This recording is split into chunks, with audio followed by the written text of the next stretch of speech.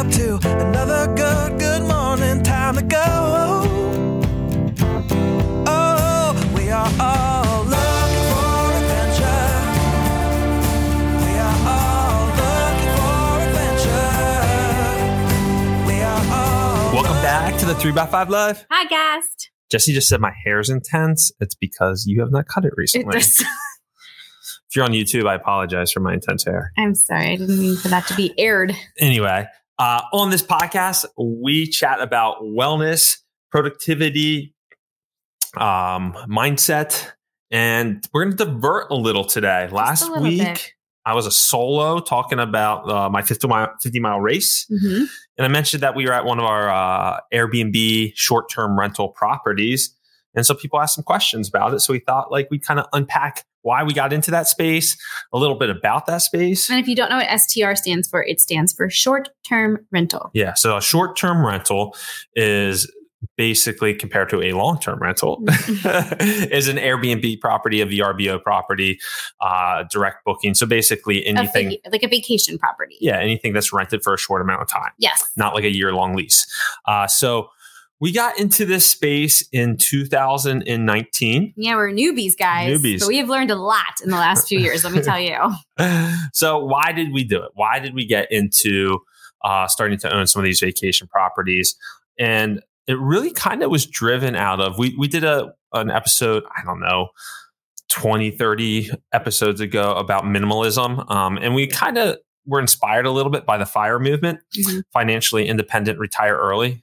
X the retire early part. I don't like that. But financially independent. And one way to do that is through vacation properties. And the beautiful thing about vacation properties is we get to use them ourselves. Mm-hmm. So you have somebody else paying down your mortgage. You have somebody else providing cash flow. And then we still get to take the family and make it an experience and create memories. Mm-hmm.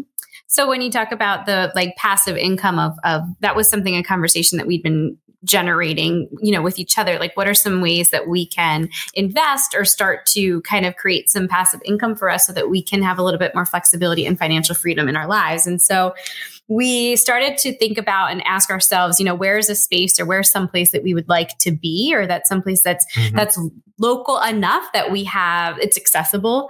And we both kind of recognize, as much as we love the beach, that we were looking for something more with mountains and hiking. And with Brian, he grew up mountain biking and we both love to hike. He loves to run, the idea of lakes and just like fresh water. And so we started to look in the Poconos, which is about 2 hours from us in Pennsylvania. And, at first we were kind of going into this blind. We didn't really know anybody who was in the short-term rental market at this point. We didn't really know I don't even know that I knew what STR was at that point. I knew that we had rented things on Airbnb. And so I knew that it was something that we could, mimic or look at. Right. But we went into it just kind of with, our eyes open and that open mind to try to learn as much as we possibly can. So our first property that we bought in the Poconos, we stumbled upon it. It was very serendipitous, I feel like, when we were up there kind of looking around the area. We were staying in this little lake community, and I had reached out to a realtor just to ask like if there was any land actually at that point, because we were just looking for some land to kind of. Wait. She just didn't reach out. She put her phone number into Zillow. Like, who does that? I did. She did it, and I screamed at her immediately. And her phone rang literally. It was 30, instantaneously. 30 seconds later, and the realtor that called her, now we're super close with. We bought another home from her. Yeah. So anyway. He was really mad at me that I did that. I did get like 100 phone calls from realtors. So I don't know if that's the best way to go about it. But when we were up there, this house had just come on the market. I think it was on there for 3 days, and it was a lakefront property that needed a ton of work. And our first house, like our house in Westchester that we live in now, was a fixer upper. I mean, like from top to bottom. So Brian and I, we kind of had that experience. It was pre-kids, so we had a little bit more time to fix up a fixer upper, but we weren't scared of what we saw in this property. And so we put an offer on it much lower than they were asking, and they actually accepted our offer. And then we kind of were like, it was right before COVID hit, and then COVID hit, and it gave us the flexibility to, everything was kind of on pause. So we were up there, blood, sweat, tears, getting the house ready for this Airbnb process. And I thought that for our time today, it would be really helpful to just give you some things that we learned. If this is a conversation you've ever had, you've ever thought about, you've stayed in an Airbnb, you were like, oh, what would this entail? I thought we could kind of move through that with you. So we did, and I want to talk about the two different types of properties that we've actually experienced. Our first property was what we call a fixer-upper. And so having a vision and recognizing that it's going to be a lot of work, but you can get your return on dollar is sometimes a lot better because you're buying it at a cheaper price. And then you're fixing it up in a way that's pretty cost effective. But you're still renting it for the same price that you would if it was like a turnkey house. And so the profitability there is a little bit higher. Yep. The other type of property, which our second properties that we bought were in Florida. These properties were what we called turnkey. And the magical part about that was we literally signed our mortgages. It's two properties that back up to each other. And that same month, we made our mortgage back in rentals because it was an already functioning Airbnb. We basically bought it fully furnished, fully stocked, and the calendar was already booked. Yeah, so you're basically buying a business. You are. It was a lot more expensive in the get-go to do, because we were buying basically a book of business. So it was more expensive at the start, but it was way less stressful, and we immediately started making money. So I wanted to give you both of those kind of pictures because that's that's kind of two areas that you could look at. You could look in the market of like you're buying something to fix it up and to make it your own, which is going to cost money and time. And then you're also could have it as, a turnkey where you're going to immediately be able to make profit from that. Yeah, exactly. And it's like you said, two different experiences. But you get equity when you do fix it up. Mm-hmm. So how do you want to find that property? So there's two avenues here. Somewhere you love to go, and then you can kind of check out the numbers to see if it works. Or if you're just like, hey, this is a known area of the country, there's a ton of vacation renters, I'm just looking for passive income, and you can find properties in those areas. And one of the websites that we use all the time, or I lived on probably for all of 2021, was it's called AirDNA.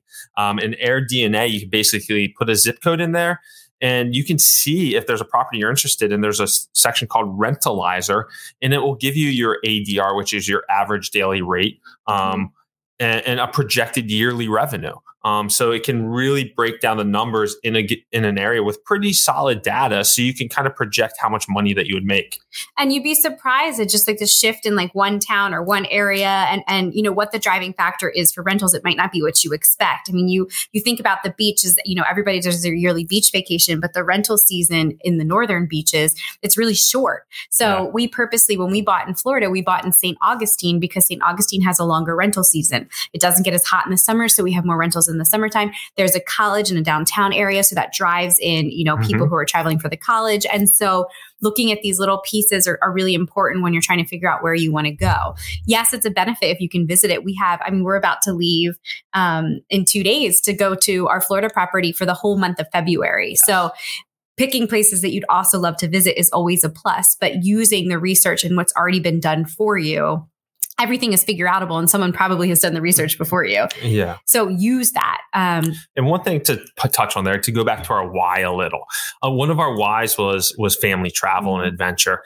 And I kind of like visiting each one of the properties every 4 or 5 months. Mm-hmm. So we're up to 4 properties now. And that just kind of forces us to go away every few months, and it forces this family travel to go check on the properties, fix things up, this and that, which is a really neat component to this space. Because if you have a long-term rental or you have an apartment building, that can be lucrative, but it's not like you're ever going to sleep there or utilize it.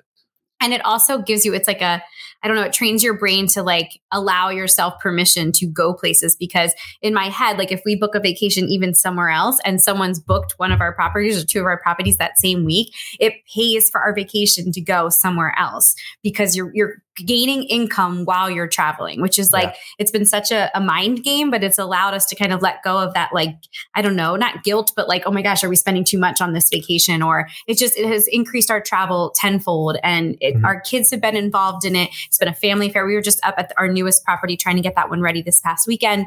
And our kids, like my daughter Hadley was helping me decorate, and my son was helping Brian with like, some of the electrical and hanging the shelves, and just felt like they're part of it. They see the vision, they love to do it. And it just feels like, I don't know, really special that we get to share these like projects and these family experiences with them. Yeah. So let's dive into management a little. So you have self-management, and then you have property managers that will manage it for you. So Jessie manages our properties. We did have a property manager, but why don't you just give like a few pros and cons for each side? Yeah. I mean, I want to back up too. And I want to say this, like, not to get too much into the financials, but I was a full-time teacher for, 13 years. And this has allowed me space and flexibility to be driving income that is greater than what I was making when I was teaching. And the flexibility and the freedom has been, really, really outstanding.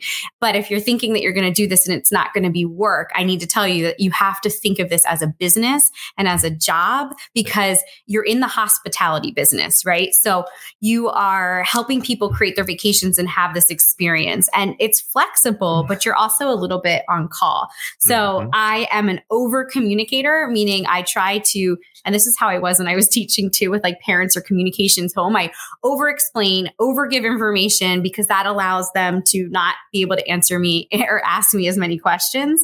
But I use some really awesome user-friendly software. And so I thought it might be helpful to talk about software too.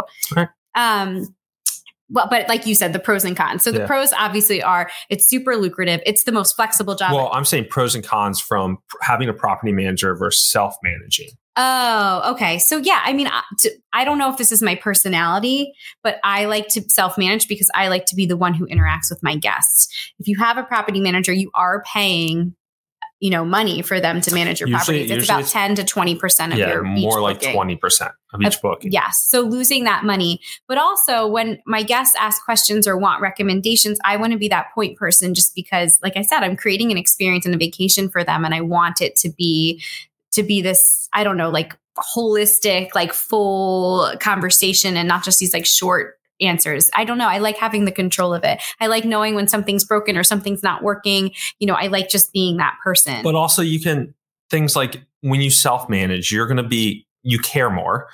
So then you're going to get better reviews because you're putting the time in that Jessie does. And you can do things like optimize your listing. You got to think of your listing as almost like a website that needs to be optimized, needs to be updated.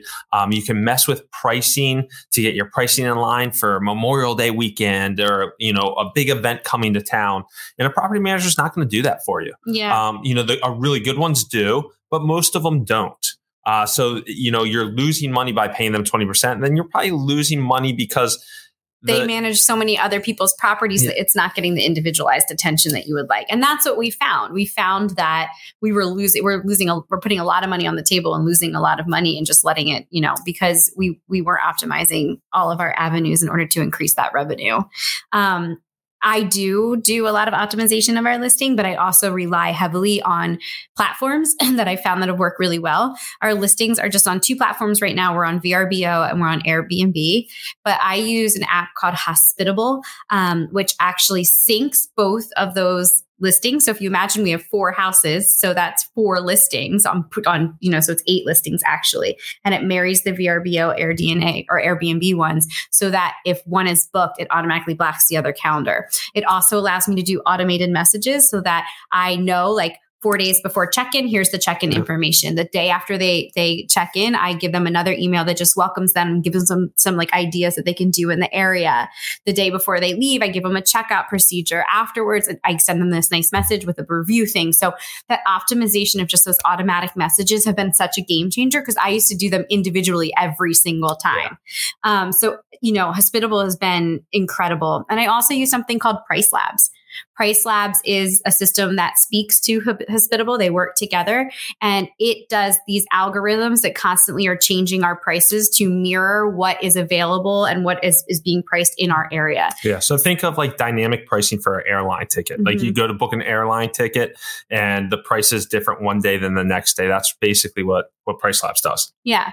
I mean, I know this is a lot of information, but it's something that, when we started and we bought that first Poconos house, we had no clue what we were doing. And, now we're up to these 4 properties, and it has been quite the journey, and we've learned a lot, and we're still making mistakes, but there was enough questions that I think people have been thinking about this or hearing about this or knowing that this might be something that could help support their family with the second stream of income or that, passive income that you're looking for.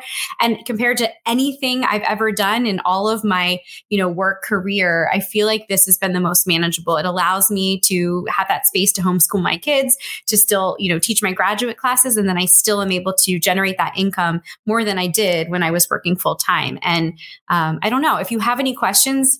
We've had a lot of people reach out to us recently about asking specific questions. I'm happy to help in any way that I possibly can. I think that this is an awesome opportunity for a lot of people. And if you're curious about it, I would just say, scratch that itch a little bit. Yeah. At least, you'd be surprised. There might be a river that's 15 minutes from your house that people float down, and all of a sudden you look on AirDNA and you can buy a house that's walking distance to the river for, not a crazy amount of money, but it does really well on weekends for Airbnb. So, don't just think of the known vacation towns. There could be some places near you that do very well. I have a friend that bought on a lake 15 minutes from his house. And he's going to hook up with a golf course community. It's going to be a place where, visiting golfers can stay and then, also hang out on the lake. So, there's so many unique opportunities out there that you wouldn't think about. We are big believers in the power of passive income and having our passive income pay our expenses to allow us to do things like this podcast and have flexibility with our time. So it's just a message that we wanted to share with the community since we got some questions from last week. Absolutely. So this is a little bit longer than normal, guys. We apologize. A lot of info. I hope you have an awesome week, and please feel free to reach out. All right. Take care. Take care. Hello world, wake me up to another good